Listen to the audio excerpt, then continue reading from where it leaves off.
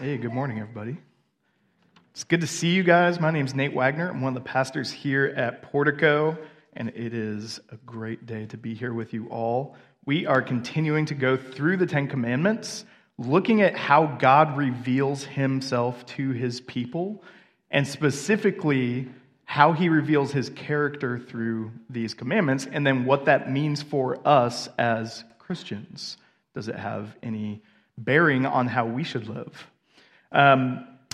Today we are talking about taking the name of God in vain.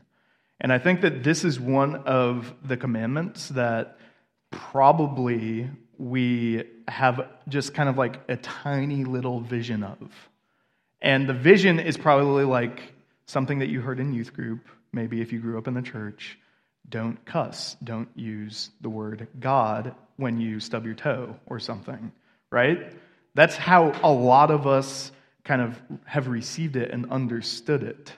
And what I want to kind of unpack with you guys this morning is that actually the third commandment is way bigger than that. It doesn't exclude that, but it's so much bigger than that. And it will probably feel overwhelming at times. I know it did for me. As I was thinking about this, I was like, well, this is kind of everything in some ways. And it is and it isn't, but we're going to look into it, and I want to first talk about what it means to receive something. What it means to receive something, especially something that's really valuable. Did you guys have like a dream car when you were a teenager? Like a car that you just really wanted? I did. It was a Jeep Wrangler. I was like, if I get that car, then I will be cool. Cool enough to continue to keep going. And I wanted it so badly. And then I got one. My parents gave me a Jeep Wrangler in my senior year of high school. And I was thrilled. I had received something that at that point in my life, that was like the pinnacle of what I wanted. Because a car is freedom, a car is autonomy, being able to drive around, do things independently. Like that was my vision of the good life when I was 16, 17, 18. And then having that particular car it fulfilled my longing to express my inner self. Like, I'm rugged, I'm a mountain man, I want everybody to know that about me, so I have to drive this car. And then it also opened up a bunch of cool things. I could take a Jeep Wrangler to places in the mountains where other cars wouldn't go. And so much, like, I'm just showing you all the different ways that getting this fulfilled me and how much I valued it, how much I wanted it. And when I got it, for the first maybe like day, I treated it really well. And then day 2, day 3, day 4. And pretty soon it just kind of became ordinary. And I stopped cleaning it. I got really kind of lax on when to change the oil. And then the engine blew up. I was like, oh, I just learned a valuable lesson there. Like when you receive something that you value, you should treat it well. Otherwise, you're going to lose it. You're going to do damage to something that you value. And this is, in a way, the story of God and how God relates to people.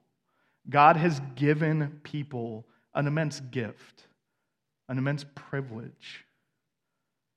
And what have we done with it? We're going to find out. But let's read, continue to read all of the commandments up to this point, and we're going to be in Exodus 20, verses 1 through 7 this morning. And God spoke all these words, saying, I am the Lord your God, who brought you out of the land of Egypt, out of the house of slavery. You shall have no other gods before me. You shall not make for yourself a carved image or any likeness of anything that is in heaven above, or that is in earth beneath, or that is in the water under the earth.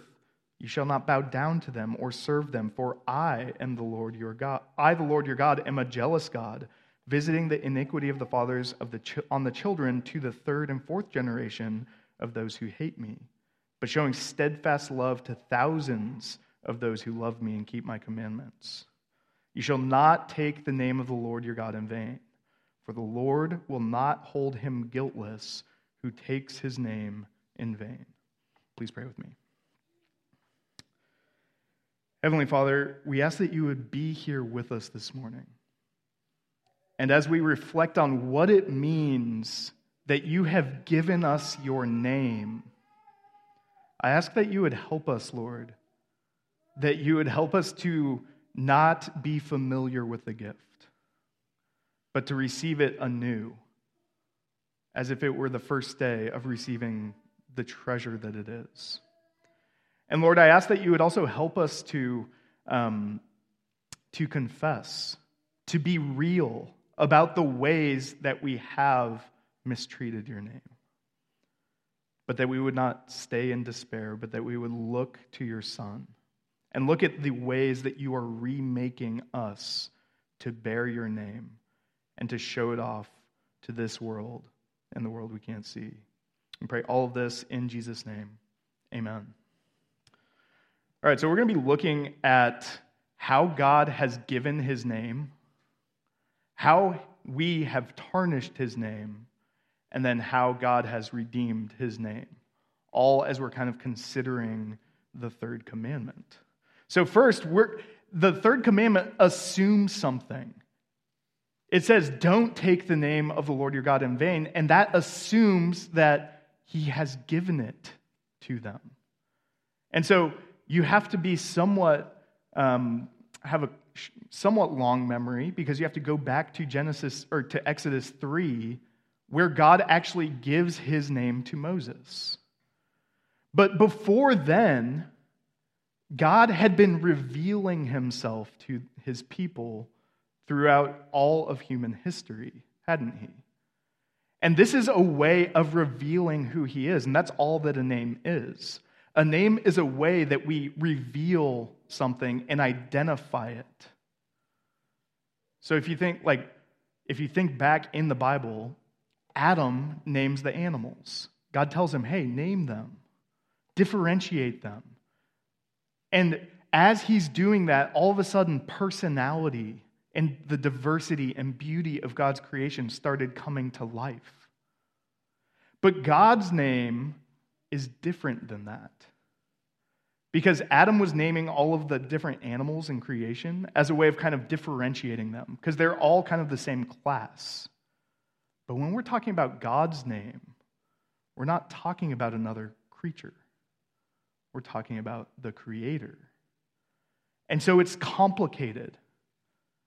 Because how can you take an infinite God and then attach a human word to identify it, to identify him?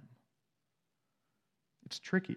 And this is why, if you look in Scripture, there's over 400 different names for God. But this one, the one that this text refers to, and you can tell that it refers to this particular name for God, because the Lord, the name of the Lord, is all in like little capital letters. That usually is how the English translators refer to this name that we say Yahweh.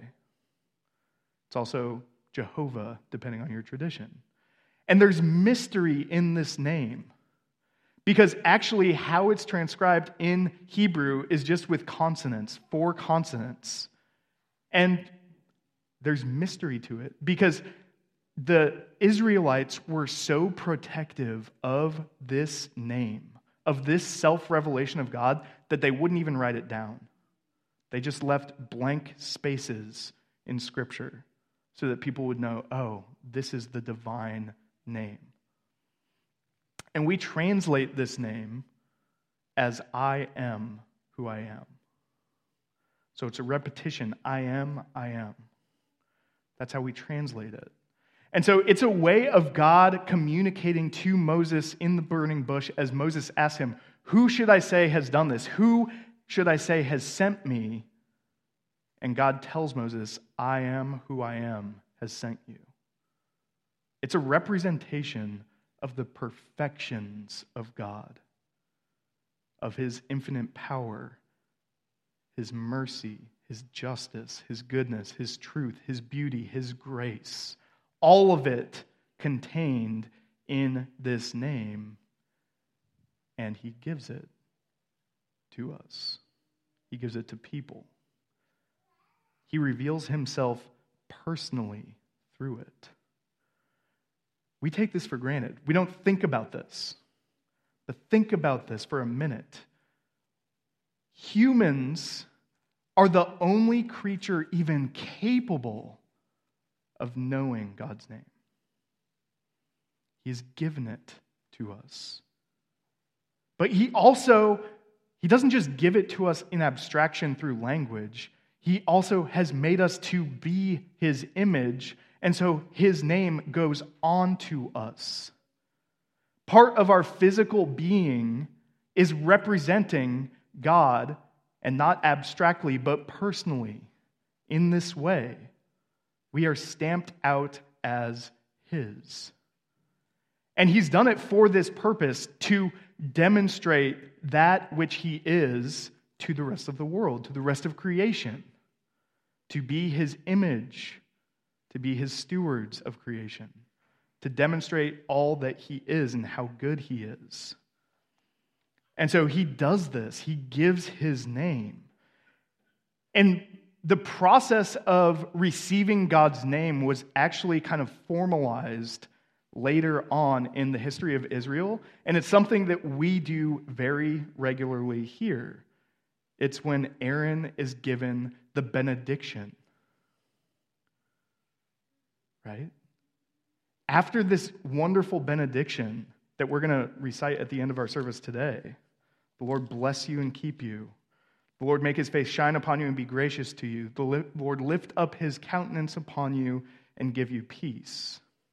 The next verse is God saying to Aaron, so shall they, the priests, put my name upon the people of Israel, and I will bless them. So all of the things, the wonderful things contained in the blessing are because we receive God's name. As he puts his name upon us, we receive him personally, and we receive his presence. So we've received this marvelous gift, and the people receive the marvelous gift. And then we get a commandment saying, don't take it in vain. Don't take his name in vain. Embedded in that commandment is kind of this almost cynical take on human nature. It would be cynical if it weren't realistic. It's that I am giving this to you knowing that you're going to take it in vain. And I don't want you to. Don't do that. But we do it all the time. We, as recipients of God's name, we then turn around and tarnish his name. And we tarnish his name in a lot of ways. The commandment summarizes it all as vanity. When we take it with vanity, when we receive it vainly, as if it were something small, as if it were light, as if it were of little consequence. And that's how the commandment summarizes that. But then throughout history, and as the people have meditated on what it means, they've pulled out different ways that we actually have done that. And the first one is one that the Heidelberg Catechism identified. It's blaspheming. And it's a very churchy word. That's a word that sounds like it's from a different century. And it is. We don't talk like this anymore. But we understand it. Blaspheming is to speak falsely of God. So it's to say wrong things about God. Or it can be to say things in such a way that they violate God's character. So how we talk about God is really important because he has given us his name to represent. And how he talks about himself is very careful. And he has revealed himself perfectly. And so as his images, his image bearers, we are to follow in how he has revealed himself to us. So as his image bearers, when we then reveal something that's not true about God to other people, to creation, And that can happen through what we say, what we think, and what we do. We are violating this principle. We are actually operating in an opposite way to God's design. We are communicating something about God that is not true. And so that's one of the ways. Another way is to make vain commitments, right? And this is typically in every culture this happens, but these commitments are formal commitments. They're swearing oaths. And again, this is stuff that isn't necessarily part of like our everyday life, but is incredibly important. And it's all about attaching yourself to a commitment. Usually it's one of public trust. And realizing like, oh, my own name is insufficient for the amount of trust that's being put into me. So what I have to do is I have to bring the spotlight of God's name and shine it on this commitment. And basically call God to witness this commitment that I'm making before other people and to other people or to God. And so we do this when we serve in the military.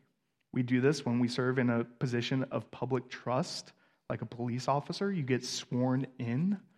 We do this with church officers, with deacons and elders. And we do this in marriage, when we're joining in partnership with another person and becoming one. It's a way of saying this role requires trust that I don't deserve, and so I need God's authority to come on it. And so you can do that in such a way that's very kind of flippant and glib, where you're not actually considering what you are doing. You are taking lightly the trust that is required of you, and then how that will reflect God to other people, to other creation. But you can also do this by living a life where nothing's required of you, where you never have to swear an oath. You are living in such a way that people don't actually need to trust you for anything.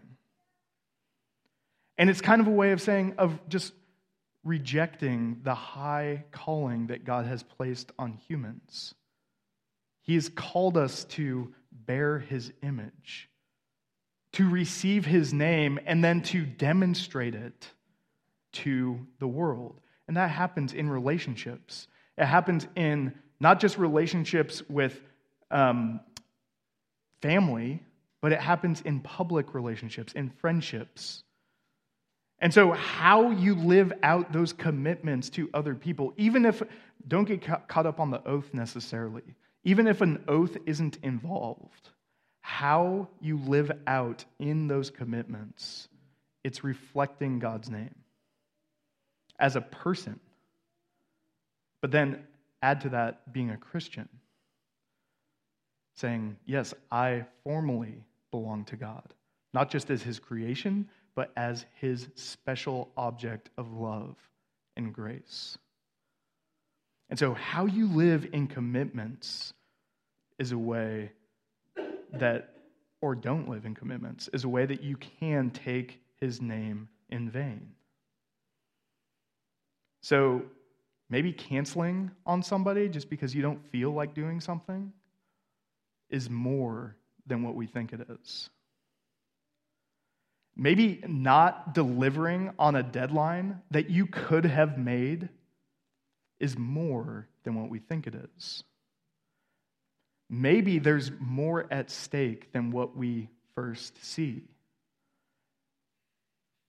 Horizontally, as kind of civilizations are built on commitments and honoring commitments, but then also vertically. What does it say when God's people don't honor their commitments? What does it say about God? Well, now we're back to one. We're blaspheming him because we're communicating God doesn't honor his commitments because his name is on us. We've received it. A third way that we tarnish God's name is cursing and anger. So cursing means something different to us than it did back then. A curse now is just like a bad word that we say when we're angry. That's included here. But what is meant by cursing typically is calling God to actually curse someone. So being so mad and angry at somebody that you're actually calling on God to curse them, that you wish them harm, that you want something bad to happen to them. So when we do that, when we are wronged and we call on God to judge that particular person, that is a way of taking his name in vain. Because I would imagine that if you actually saw what it meant for God to curse that person, you wouldn't ask for that to happen. But you're thinking of it too lightly. When you just say, like, oh, I wish that they would be punished for what they've done, you're not actually slowing down and thinking about what that would actually look like. And this comes out, the internal kind of demeanor of calling God to curse, it comes from an angry spirit. It comes from unrighteous anger. It comes when we have replaced our name and put it in the position of God's name. Where now all of a sudden it's our offense that is primary. And so what's most important is our name individually, not God's name. And that can happen just by itself. So you don't even have to make that next step of like, oh, well then I'm going to actually ask God to intervene here. We don't typically do that. Maybe we do it occasionally. But more subtly, how we break this, how we take God's name in vain with this, is we just exist irritated with other people. Maybe we start to passive-aggressively start to sabotage other people. Maybe we just wish ill or harm would come to other people. Don't think about how you drive right now. It'll be too much. But that's how we take his name in vain, as his image bearers. We don't think about it. We don't think about who God is and what he does when we are angry in that type of way, when we wish another person harm. And then the final one of how we tarnish God's name, how we violate this commandment, is kind of probably, at least for me, it's the one that has connected the most. And it's just kind of a purposeless malaise. It's the American dream hangover, where we have lived for ourselves.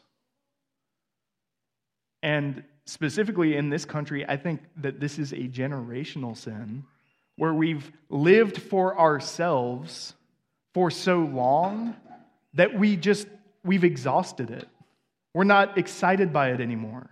It's not a dream anymore. It's like the suburbs once they've aged for 30 years, and the strip mall is dirty now. And that's the life that we live. It's just a malaise. And in living for ourselves, we quickly come to the end of the purpose that can create for us. And so our lives are just kind of dull. We're bored with them. And it makes incredibly fertile ground for addictions, for vice, for things that bring some kind of artificial excitement, but are destroying and decaying the fabric of what it means to be human. And you see this happening throughout society. You see this happening in your friends' lives, in your coworkers' lives. Look for it in your own soul. Is it hard to connect to a God who has made the heavens and the earth, has entrusted you with his name, given you work to do, and showers his blessing upon you? Is it hard to connect that with your lived experience? With when you go to work and pull up your emails, and you start to wonder, this job really isn't fulfilling me. I should probably go back to school. because that's where I'll find my fulfillment. That's where I'll find my purpose. Because in that, what you're saying, what you're communicating, if that is what drives you primarily, and if you are so bored with your life that you need that excitement, and so you go looking for it in a million different places, what you're communicating is, God, your name, it's not enough. I don't get excited by it. And so I'm just kind of bored. I'm like, yeah, okay. I'll just keep doing what I'm doing. So I'll just go through the motions. I'll get a good job that pays me. I'll get a house. I'll just continue to remodel it and update it, and then update it, and then update it some more. Make it new every 2 years. Or I'll move, get a bigger house, get a new car, have another kid. All of these things we chase after, and we don't see God's purpose in them. They're not bad things by themselves. Don't hear me saying that. But when you don't attach them to God's greater purpose of proclaiming his name, of passing on his name to the rest of this world, they will always lead you into that malaise. They'll always lead you into numbness, and you'll need something else. So these are just some of the ways. Now think about this. Ask this of yourself. What do you expect God to do? He has given his name to people such as you and me. He's given his name to Israel. They rejected him. They tarnish his name. It's like, okay, I'll give him a fuller experience of my name. I'll give him the divine name, I am. They build a calf. They grumble about him in the wilderness. Okay, I'll give them a kingdom that will associate them with a place where my name belongs and is preserved. They reject it. They worship idols. What would you expect God to do? Withdrawal? Can I say, all right, fine. What about to quickly and completely judge and destroy? To start over? That's probably what I would do. So many times I think about my life and I'm like, why has God not just snuffed me out? Like, why? Or maybe you think, oh, he would probably just ignore it. Like, he's good. He doesn't really need it. He doesn't care that much. So he would just ignore it. Or he sweeps it under the rug. Lowers the standard. So that, oh, like they can't meet that. Let's give them something they can handle. Let's lower it. Well, instead, God gives the one who perfectly bears his name. The Father gives the Son to bear his image and his name. God became man. Jesus is the one who perfectly, as a man, receives and lives out and communicates God's name. And you see this in his life. The first place that you see it happen is in his baptism. Well, I don't know if it's the first, but it's the first we're going to talk about. It's in his baptism. Jesus is baptized, and it's weird because he has nothing to repent of. But he does it to fulfill all righteousness. And then as he's baptized, God speaks from the heavens and said, "This is my beloved Son, with whom I am well pleased." God puts his name. I am the Father. He is my Son. Puts his name upon Jesus as Jesus is baptized. And Jesus identifies himself with the sinful people in his baptism. Another place that you see it is in what Jesus does in his earthly ministry is bring blessing. You see Jesus completely and fully embodying what it means to bear God's name, because just like with the Aaronic blessing, and that is how God's name is put onto the people, as Jesus is walking the earth, the miracles that he's doing, the healing, everything that he does is to communicate the power and the presence of God is here. and it's working. And it's starting to intervene into a dark and broken world that has rejected God. And you start to see these redemptive ripples kind of start to, very small and slow at first, go out.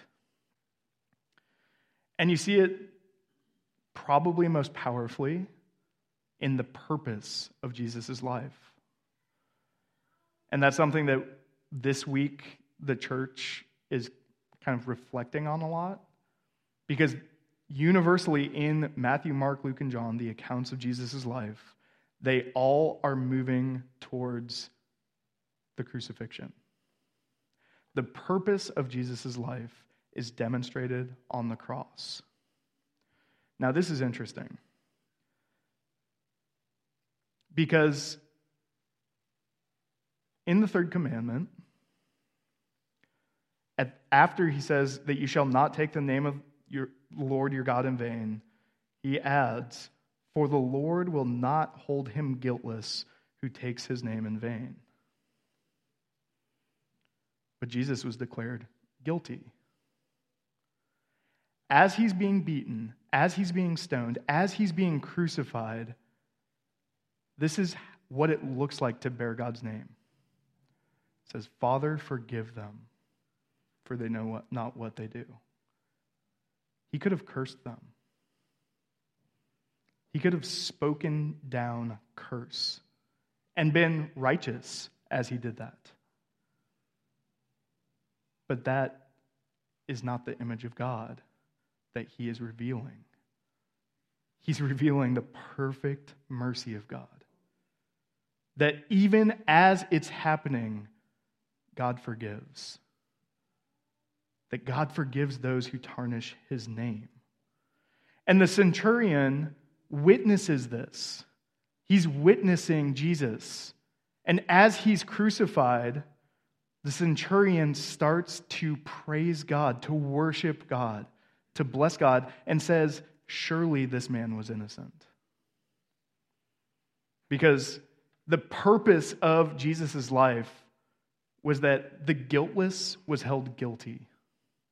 He was made guilty for the sake of those who have tarnished his name. And so we are the forgiven ones. We are the ones who have blasphemed Jesus, who have mocked him, called him, oh, you're the King of the Jews? You're the Son of God. Why don't you save yourself? And we are forgiven. We are the ones who've taken the Lord's name in vain. And he's forgiven us. And this is where you see how God redeems his name. And it's in the Son. This redemption, accomplished on the cross, comes to us by faith. We receive a new nature, a new heart. And the sign of that is baptism. Our baptism. What do we do when we baptize somebody? We baptize them into the name of the Father and the Son and the Holy Spirit. We expect God to withdraw. We expect God to lower the standard. God gives us more. Because now we have the triune name of the perfect God perfectly revealed in his Son, and he puts that upon us in our baptism. And so, friends, when you are baptized, you are receiving something. The name of God is put upon you, and when God gives you his name, he gives you his presence. He gives you his Son. He gives you his Spirit. He gives you a heart that receives those things, that cherishes it. We receive the presence of God and his power to honor his name, to proclaim it, to demonstrate it, to make it visible, to make it beautiful to this world. 1 Peter 2, verses 9 and 10, talking about the church. You are a chosen race, a royal priesthood, a holy nation, a people for his own possession. Why? That you may proclaim the excellencies of him who called you out of darkness and into his marvelous light. Once you were not a people, but now you are God's people. Once you had not received mercy, but now you have received mercy. And so instead of blaspheming, we now speak grace and truth. We actually care about what people say about God. What we say about God matters to us because we want to protect the beauty and the power of what we have received. Instead of vain commitments, we live out our commitments as to the Lord. It's like Andrew read this morning. Instead of curse and anger, we bless and build up. And instead of a purposeless malaise, we are servants in an eternal kingdom. And so, as you think about this, as you think about what it means to receive God's name, and as you are convicted, hopefully, about the ways that you have taken it in vain, we all have. We have all fallen short. Point yourself to Christ.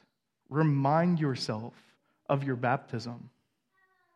Receive again the power that it contains.